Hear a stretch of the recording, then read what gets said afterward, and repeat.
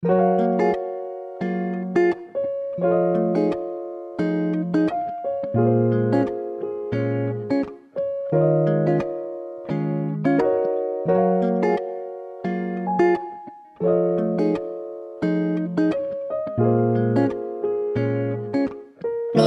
stay, so big.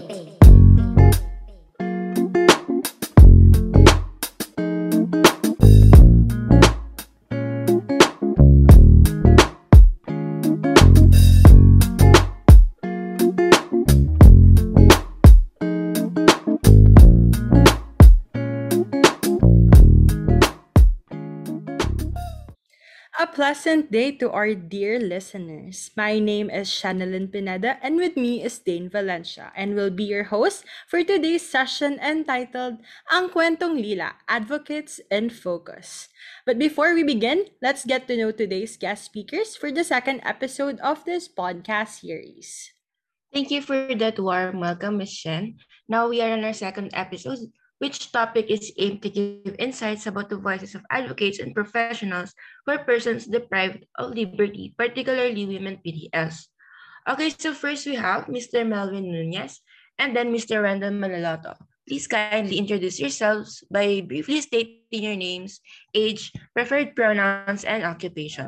Hi, everyone listening to this podcast of the students. My name is Melvin and ako ang Communications Officer ng HLAF or the Humanitarian Legal Assistance Foundation Incorporated, which is located in Pasig City.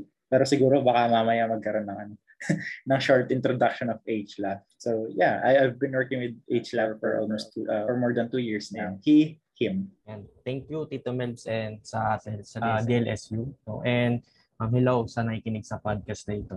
Ako si Wendell Manaloto and I'm 24 years old at ako ay social worker ng HLAF. So, ako ay tumutulong sa mga former PDLs na sila ay ma-reintegrate or makabalik sa kanilang pamilya at sa kanilang komunidad ng mas maayos. So, ako ay he, him. Ayan.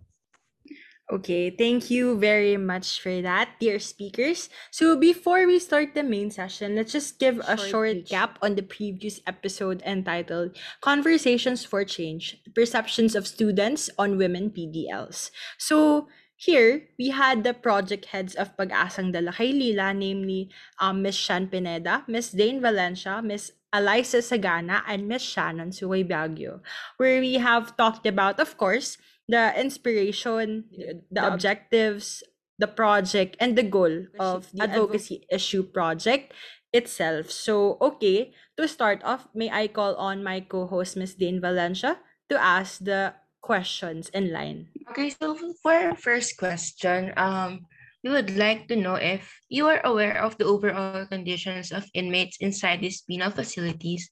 Mr. Nunez or Mr. Manaloto can answer this question.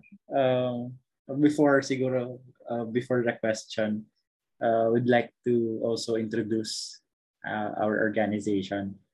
HLAF or the Humanitarian Legal Assistance Foundation is a non-government organization that forwards the rights, welfare, and well-being of the most vulnerable, which includes persons deprived of liberty or the inmates, but we don't call them inmates anymore.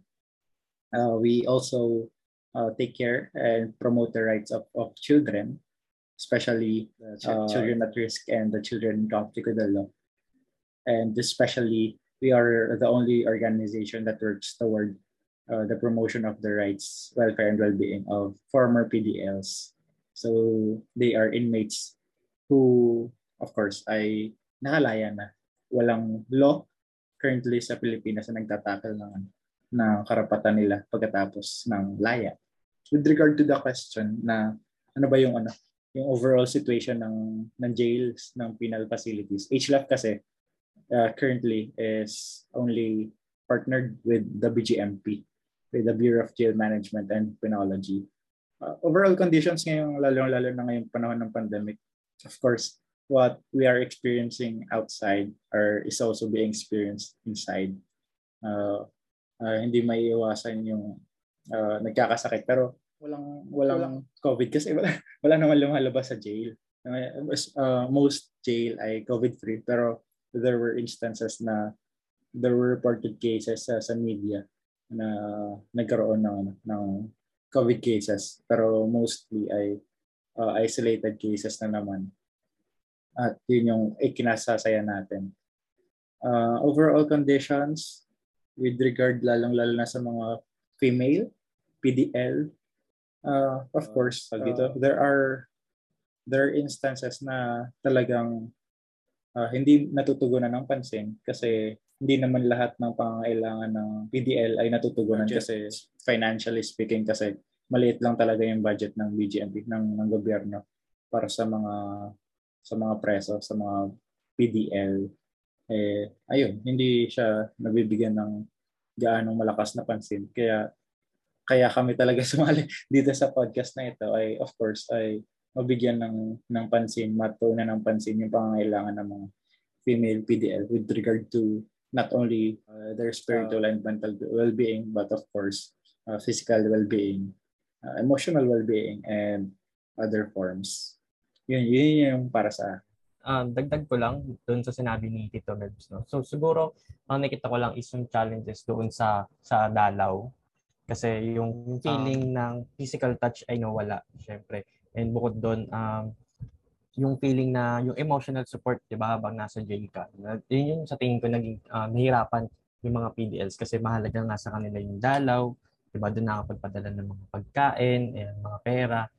And bukod doon yung support na nakukuha kasi nga hindi nila nakakausap ng matagal yung kanilang mga pamilya. Especially sa women PDL, 'di ba? Mahalaga sa kanila na makita at maramdaman nila na andyan pa rin yung kanilang mga anak, nabibigyan pa rin, nakakausap at nararamdaman nila na yung pagmamahal ng kanilang mga anak. So, yun sa tingin ko yung isa sa mga challenges and siguro ko lang din kasi sa gamit ang mga jails. So, sa idalaw kasi parang 5 minutes lang per tao. And minamaximize kasi ng BJMP na sana lahat ay makausap yung kanilang mga pamilya.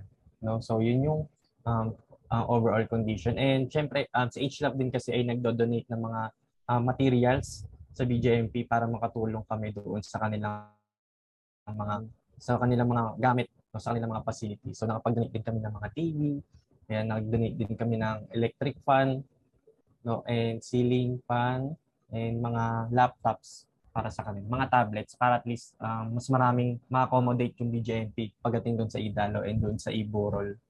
Okay, so thank you for that response. In line with our current situation, we are glad to know that our facilities in our country are almost COVID-free, especially COVID is one of the most pressing problem natin ngayon, and we hope that, of course, everyone can be safer and healthier during these times, including, of course, our PDLs.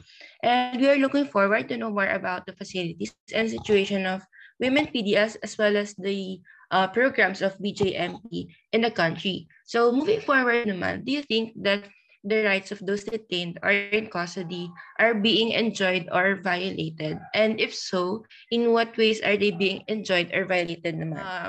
For this question, you may cite personal observations, experiences, studies, or inquiries to further elaborate your answer.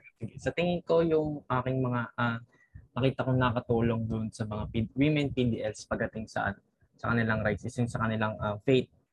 Kasi yung isa sa mga pinakamahalagang parte ng nararamdaman ng mga PDLs, nandun pa rin yung faith. So, nagpapatuloy pa rin yung kanilang mga faith-based na pagtulong yung sa mga simbahan. Ayan, nandun pa rin. And may mga facility ang mga jails para sa mga taong gusto na magdasal, yan, magsimba. And sa tingin ko, isa sa mga malaking bagay yon kasi doon nila mas nakikita na parang mas nakikilala nila yung sarili nila every time na nag-pray sila. At meron silang nakakausap. Meron silang nakakausap nila yung Diyos sa kanila. So, kanilang mga paniniwala. So, sige magdadagdag ako pagtapos ni Tita Mel. Well, para sa akin, sa HLAF kasi, maraming mga programs kasi na isinasagawa sa PDL. So, ibig sabihin, pinapayagan ng BGMP, ng jail officers, ng gobyerno, na ma-rehabilitate. Kasi, ang goal mo, pagpasok mo sa jail, ay may rehabilitate yung PDL. Hindi ka para parusahan. Hindi ka para itatak sa isipan mo na ikaw ay nagkamali.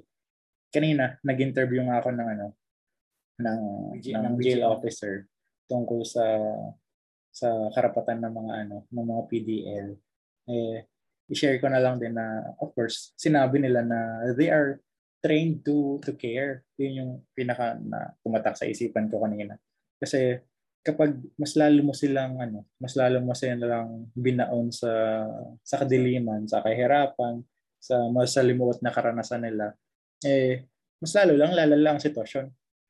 What HLAF is trying to do is what most of the human rights advocates are trying to do is, of course, to reintegrate them back into the society because they're still people. May mga opportunities na hindi lang naibigay sa kanila. Pero kapag nabigyan ng opportunity, malamang gagamitin nila yon sa magandang pamumuhay. They are still and also victims of poverty. Kaya nagagawa na yung mga ganong deviant acts.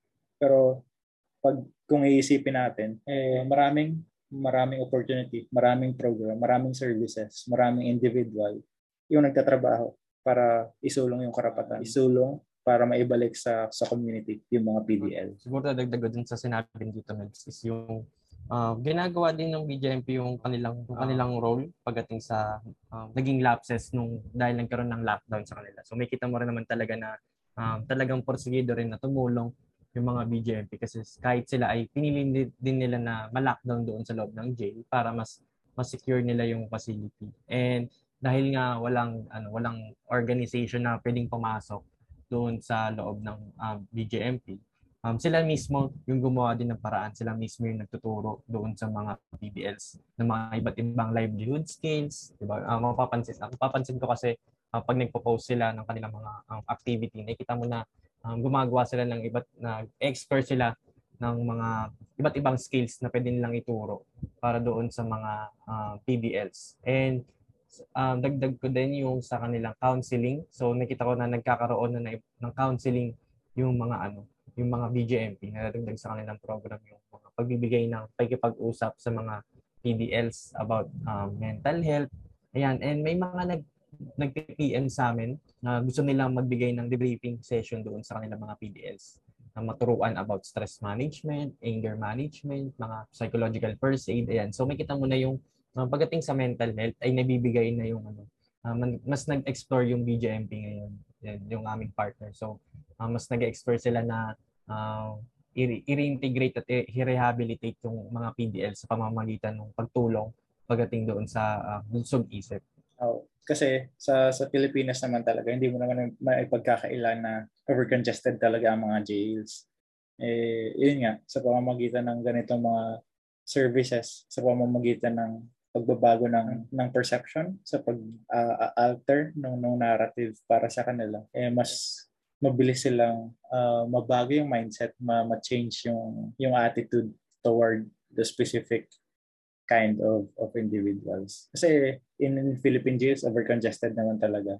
Wala naman kaya tayo naghahanap ng alternative solutions para ma-release yung mga eligible for release. Okay, tumatak din sa akin yung we are trained to care, and I agree with this, and I hope na this short line will be memorable then to our listeners. And we acknowledge din yung mga ordinary heroes natin na naglalaan ng oras and effort to care for our PDLs like our speakers. Sige, so thank you din, no? And also to our dear speakers, of course. I'm enlightened by both the sentiments of Mr. Wendell and Mr. Melvin, as they have stated that there are definitely so many opportunities for our PDLs to be rehabilitated, as facilitated, of course, by our professionals, by our advocates, and of course, by our volunteers. So it's very nice to see that advocates and volunteers alike are trained to care for these vulnerable individuals. So now we move on to our next question. The next question naman is, are gender-based discrimination prevalent and observable inside the detention, penal, or reformatory system? And if yes, what kind of, inequities are observed in this correctional and rehabilitation facilities? Like, how do authorities address the occurrences of such discrimination? Kasi I think that there's still no data with regards sa gender discrimination instances. Pero in jails, magkabukod yung male dorm, magkabukod yung female dorm. So, of course, the needs of the female dorm are being addressed while the needs of the male dorm are also being addressed by the jail officers na nag-aalaga para sa kanila. Pero with regard to the prevalent gender discrimination, we cannot say that it is prevalent and it is 100% happening. Sino pa ba magtutulungan kundi sila lang din. Pero ayun, there's still no data with regard sa gender discrimination concerns sa jail. Siguro sa akin, sa tingin ko lang, yung parang room for sa male kasi meron silang room para sa mga kapag dumadalo yung kanilang mga asawa. So yun, nagkakaroon sila ng time para sex. So sa main dorm, merong ganun na room para sa kanila. So kapag dumalaw yung asawa, so nagkakaroon sila ng privacy.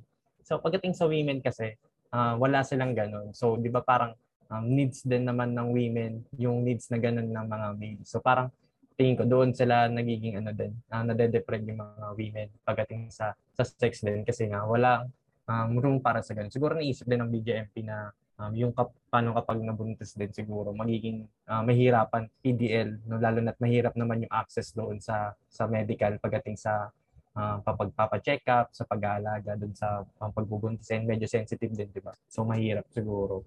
So yun lang siguro yung sa tingin ko na kailangan din i-address pagdating sa facility. There are also instances na may mga papasok, may pumasok na buntis na bago pa man siya makulong, and the BGMP and CSOs, private individuals are of course really taking care dun sa buntis na PDL hanggang sa paglaya niya. There are instances you could be able to research it. Okay, so again, thank you very much, dear speakers, Mr. Wendell and Mr. Melvin. No, so, ayan, dear listeners, although there are not enough data to say that such gender-based discrimination is really happening inside the system or inside these facilities, as mentioned by Mr. Wendell mainly, there are things that are also lacking pa, no, sa prison system natin, sa penal facilities natin, or even sa reformatory facilities natin. So, with that, we now move on to the next set of questions. Ms. Dane Valencia. Okay, so we now move on to questions that focus on your opinions. And of course, you are free to express your opinion here as professional in your field. So first, what is the current situation of jails other than what you have mentioned previously? And you may include other instances or elaborate the previously discussed situations. Parang sa current situation talaga sa COVID is yung sa lockdown yung pinaka talagang challenge ng mga women PDL, yung emotional, yung support, ayun yung kulang siguro sa gamit pagdating sa sa mga dalaw. Okay, sige po. Given that the situation is more focused on lockdown, as host, really hope na etong mga problemang to, especially yung COVID na since it's very pressing na these days, really hope na eto yung mga problems na masusolusyonan ng government and other concerned agencies.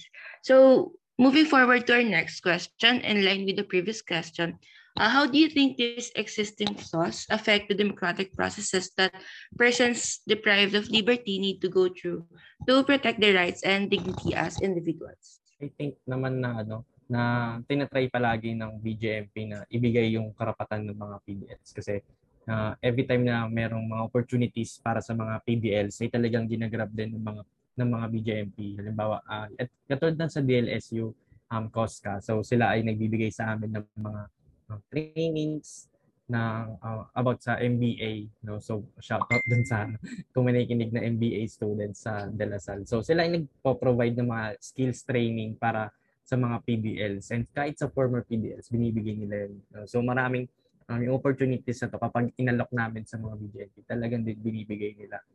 So sa tingin ko at sa tingin ko din yung ginagawa nila yung iba't iba ring pamamaraan para mas mag-explore sila pagdating doon sa mental health niya.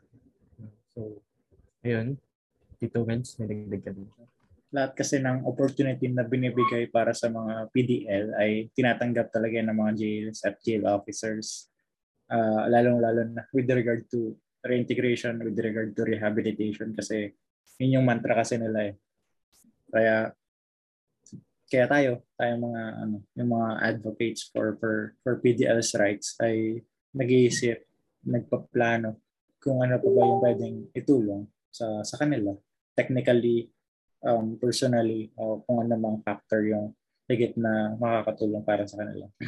Dagdag ko din, di ba, meron kasi kaming program na sa jail decongestion. So, isa sa mga karapatan is yung sa mas mabilis na ng daloy ng kaso sa pagpoproseso. So, si HLAF ay meron siyang jail decongestion. So, si jail decongestion kasi nagtitrain siya ng mga PDLs para mas maging aware sila doon sa batas sa mga batas sa Pilipinas and nakakapekto sa kanila. And tinuturuan din sila ng mga skills kung paano ba tamang pag-follow up sa mga court, di ba, paano ba nila nasagutin din yung mga questions ng mga kasama nila, mga PDLs about sa kanilang mga kaso. So, sa ganung paraan na tinitrain namin tinitrain nung aming JD program yung mga PDLs, mas nagkakaroon ng democratic na parang mas mabilis para sa PDLs na tanungin yung kanilang mga paralegal na kasama na about sa kanilang kaso, ano bang nangyari. And then itong mga na-train na to, sila rin yung sumasagot doon sa mga kapwa nila PDLs. So hindi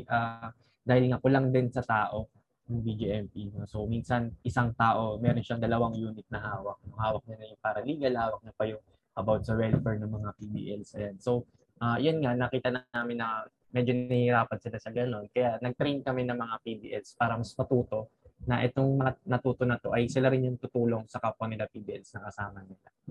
Okay, thank you. So it's nice to know na about these programs, and we hope more students, especially DLSU students, can get to know about these projects, especially yung under COSCA.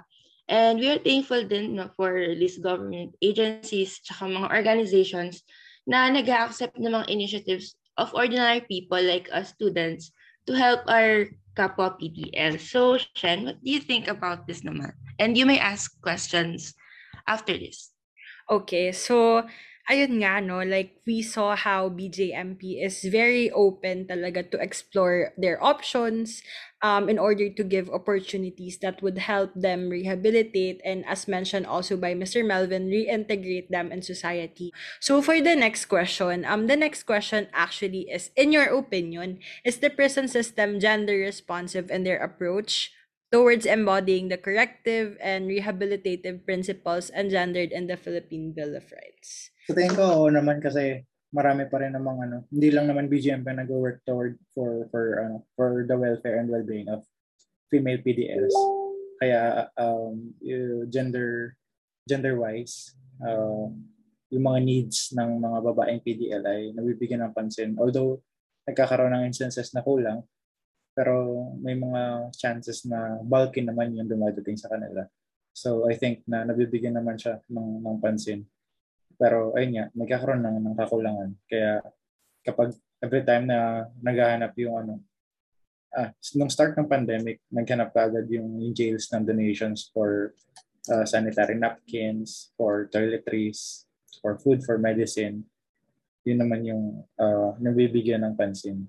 Pero gender-wise, I think the BGMP is doing a great job. And of course, its partners, lalong-lalo na yung mga private individuals. Okay, sige. So, with that remark po, we see na how admirable the instances where, you know, the BJMP really tries to gather support, really tries to gather as much opportunities as they can to provide for this PDLs. But ayun nga, there are still instances nga or experiences na may kakulangan din somehow na hindi napupunan for this PDL. Ms. Dane Valencia, do you have any questions to ask to our dear speakers? Thank you. So now we're down to like a few questions for this episode. And the next question would be, do you think that this kind of system, the current system that we have, would still persist to be how it is today? Siguro process-wise, of course, nangyayari pa rin naman talaga ang over-congestion sa jails. Whether it be female dorm, whether it be male dorm. And hindi na siya mabilis ang matugunan ng pansin kasi kakaunti yung nag-work toward the human rights concerns para sa mga overlonging, yung mga overterm na PDL, yung mga walang hearing, yung mga matagal na sa kulungan na dapat pala ilayan na, mga walang pang bail. Of course, nangyayari pa rin naman hanggang ngayon kasi everyday may nakukulong pa rin naman. Pero what we are, of course, trying to do is we capacitate and empower them so that they could be able to know their rights and what are the processes that they should be able to enjoy. Yun yung ginagawa ng HLAF. And yeah, nangyayari pa rin naman yung current system pagdating sa overcongestion sa jail internal. Yun yung para sa akin. And then sa tingin ko, yung tama yung sinagot ni Tito Meds din. Pagdating doon sa current system. And sa tingin ko, parang nag-i-improve naman palagi. Parang everyday ay nag-move forward sa paanong gagawin. And syempre, sa tulong din ng mga iba't ibang organization. Ngayong, parang ngayon kasi mas ang kagandahan lang sa sitwasyon ngayon kasi ay pwede mong ma-reach yung mga nasa malalayong lugar. Although may kahirapan pagdating doon sa internet connections. Pero kagandahan ngayon sa mga nare-reach yung mga provincial jails, no? So nare-reach din yung mga nang hindi mo parang kaya mong tumulong ng mas madami ngayon kasi parang hindi mo sila kailangan i-gather or hindi mo kailangan bumiyahe papunta ron since online siya. So parang mas pabilis yung pagbibigay ng service pagdating sa education, sa karapatan pagdating sa mga organization na nasa labas. Sa loob siguro yung mga medyo nahihirapan pa rin sa access doon sa mga medical na part. No? Pero although ngayon, kagandahan is paglabas nila ay meron na silang mga bakuna. So, meron naman, so sa tingin ko rin may access naman sa medical pero kailangan siguro i-improve pa yung pagdating sa medical. Okay, so considering these instances po, no, we can't help but aim para sa mas progresibong pagbabago sa sistema na makakatulong pa sa mas maraming PDLs, especially concerning your rights nila as individuals and especially rin sa congestion kasi it concerns a direct impact to their health and other perspectives ng buhay ng ating PDLs. So now, the next question would be directed for you as professional in your job. So how do you think you can best promote change in the current prison system? Siguro for me, as communications, we would always want to change how people perceive PDLs and jails kasi every time that they are always being story told, ay palaging unang papasok sa isipan mo ay mga masasamang tao yan, madumi ang jail. Pero that's not what's really happening. What we would want to the narrative be is ay sila ay tao na may mga hope, na may mga kakayahan pa para magbago. Sila ay may kakayahan pa para mabuhay, nakakulangan lang sa opportunity. Sila ay nandoon sa loob para magbago, ma-reintegrate, ma-rehabilitate, bumalik sa pamilya, bumalik sa community, at maging successful ang buhay. So, ganun yung palagi naming tinitake part para sa mga interviews na ganito.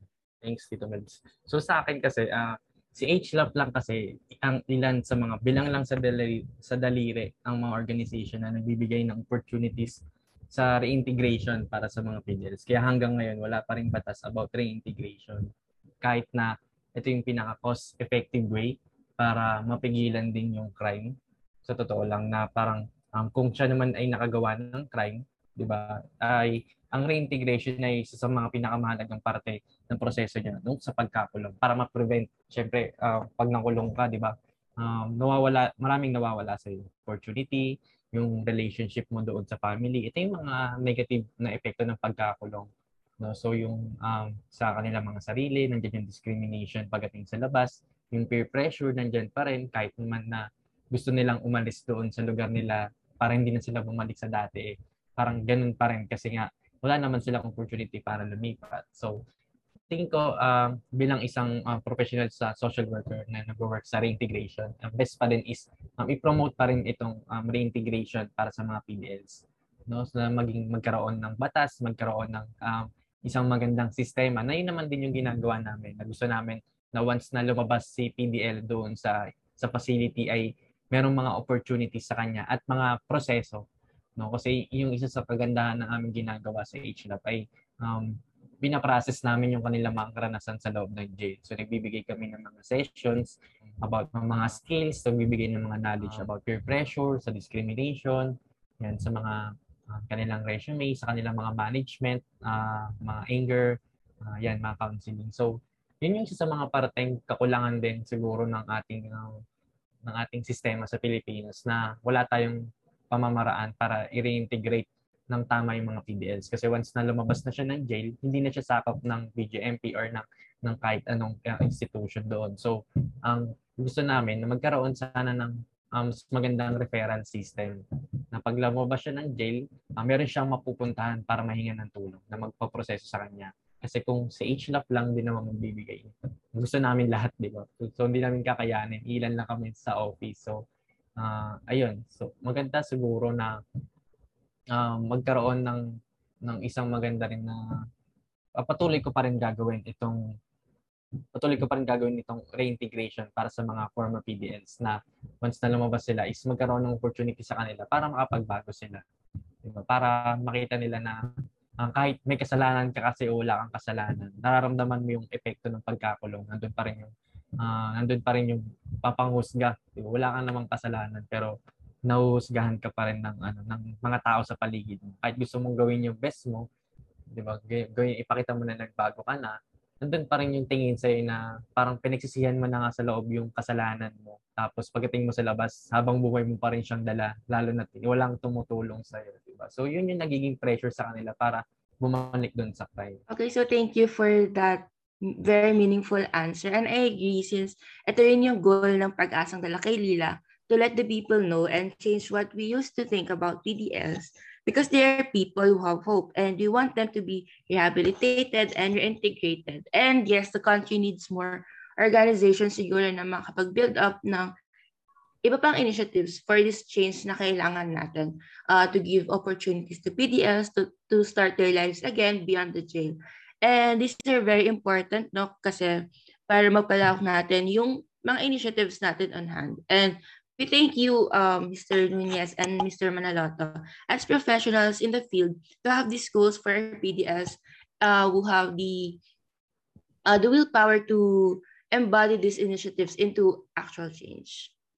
Okay, so actually we're now down to our last question din, no? So for the last question, it's discerning from all the aforementioned queries from the previous questions. Do you feel that the reconfiguration of like assessment tools, concurrent treatments, and policies in place would be beneficial for women in the prison system or reformatory facilities? Oo, pero technically, hindi pwede. Kasi kung iisipin natin na gusto kong palakihin yung budget ng mga PDL sa parang pang-araw-araw na lang na pagkain. Gusto kong palakihin yung mga facility ng BGMP para hindi na sila overcramped sa loob. Gusto kong bigyan ng mas maraming program para sa kanila. Kaya ganyan yung mga estudyante na magbigay ng direct legal services, ng direct na opportunity para sa mga PDL. Pero alam mo yun, may mga ganong proposals. Pero kung saan tayo kukuha ng budget? Siguro I'll leave the answer to the experts talaga pagdating sa ganitong mga pag-aaral kasi this really takes time of a lot of research. Yun yung perception para sa isang normal na mamamayan, not talking about yung sa profession. Yan, pwede siguro sa assessment tools, hindi ko alam kung meron pang ginagamit ang BJMP pagdating sa intake form. Pero sa tingin ko, mas pinakailangan din talaga ng tools is malaman yung pangailangan ng mga PDLs. No? So, parang assessment tools na makita yung kanilang mga perceives na stress nila, yung kanilang mga history, bakit ba sila napunta rito, yung mga kanilang mga karanasan at mga kanilang mga paano sila sa pamamaraan na matutulong. Meron pa rin sigurong mga kailangan na i-reconfigure pagdating doon sa mga tools na to. No? So, sa tingin, kami din naman ay gumagawa din ng tools para makatulong sa mga BJMP. So, meron din kami mga students from ibang university na tumutulong sa amin para makapagbigay ng isang magandang assessment tools na pwedeng magamit ng mga organization pagdating sa reintegration ng BUMP. Okay, so actually, that was a very, very enlightening remark from our dear speakers, no? Because, ayun nga, as we can see, the goal there is to, syempre, change the system. But it's only made possible if everything that is needed will be provided talaga, no?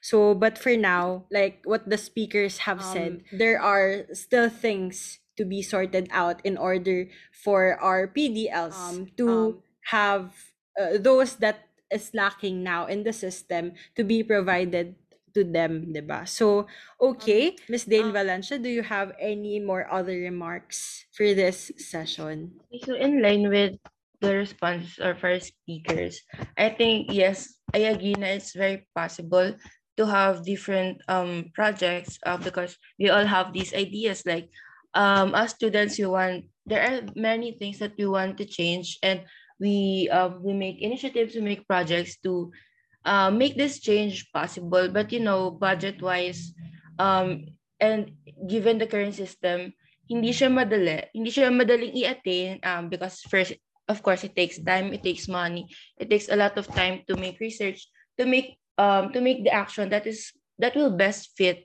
the system and the people that will benefit from this system. And I think siguro it will take time nga talaga, and of course hoping na through our little ways we can do something little by little, and we hope that we can make ripple effect of initiatives. Kahit through these initiatives man lang, we can make change for the PDLs, and especially women PDLs that this project wants to highlight. Ganon.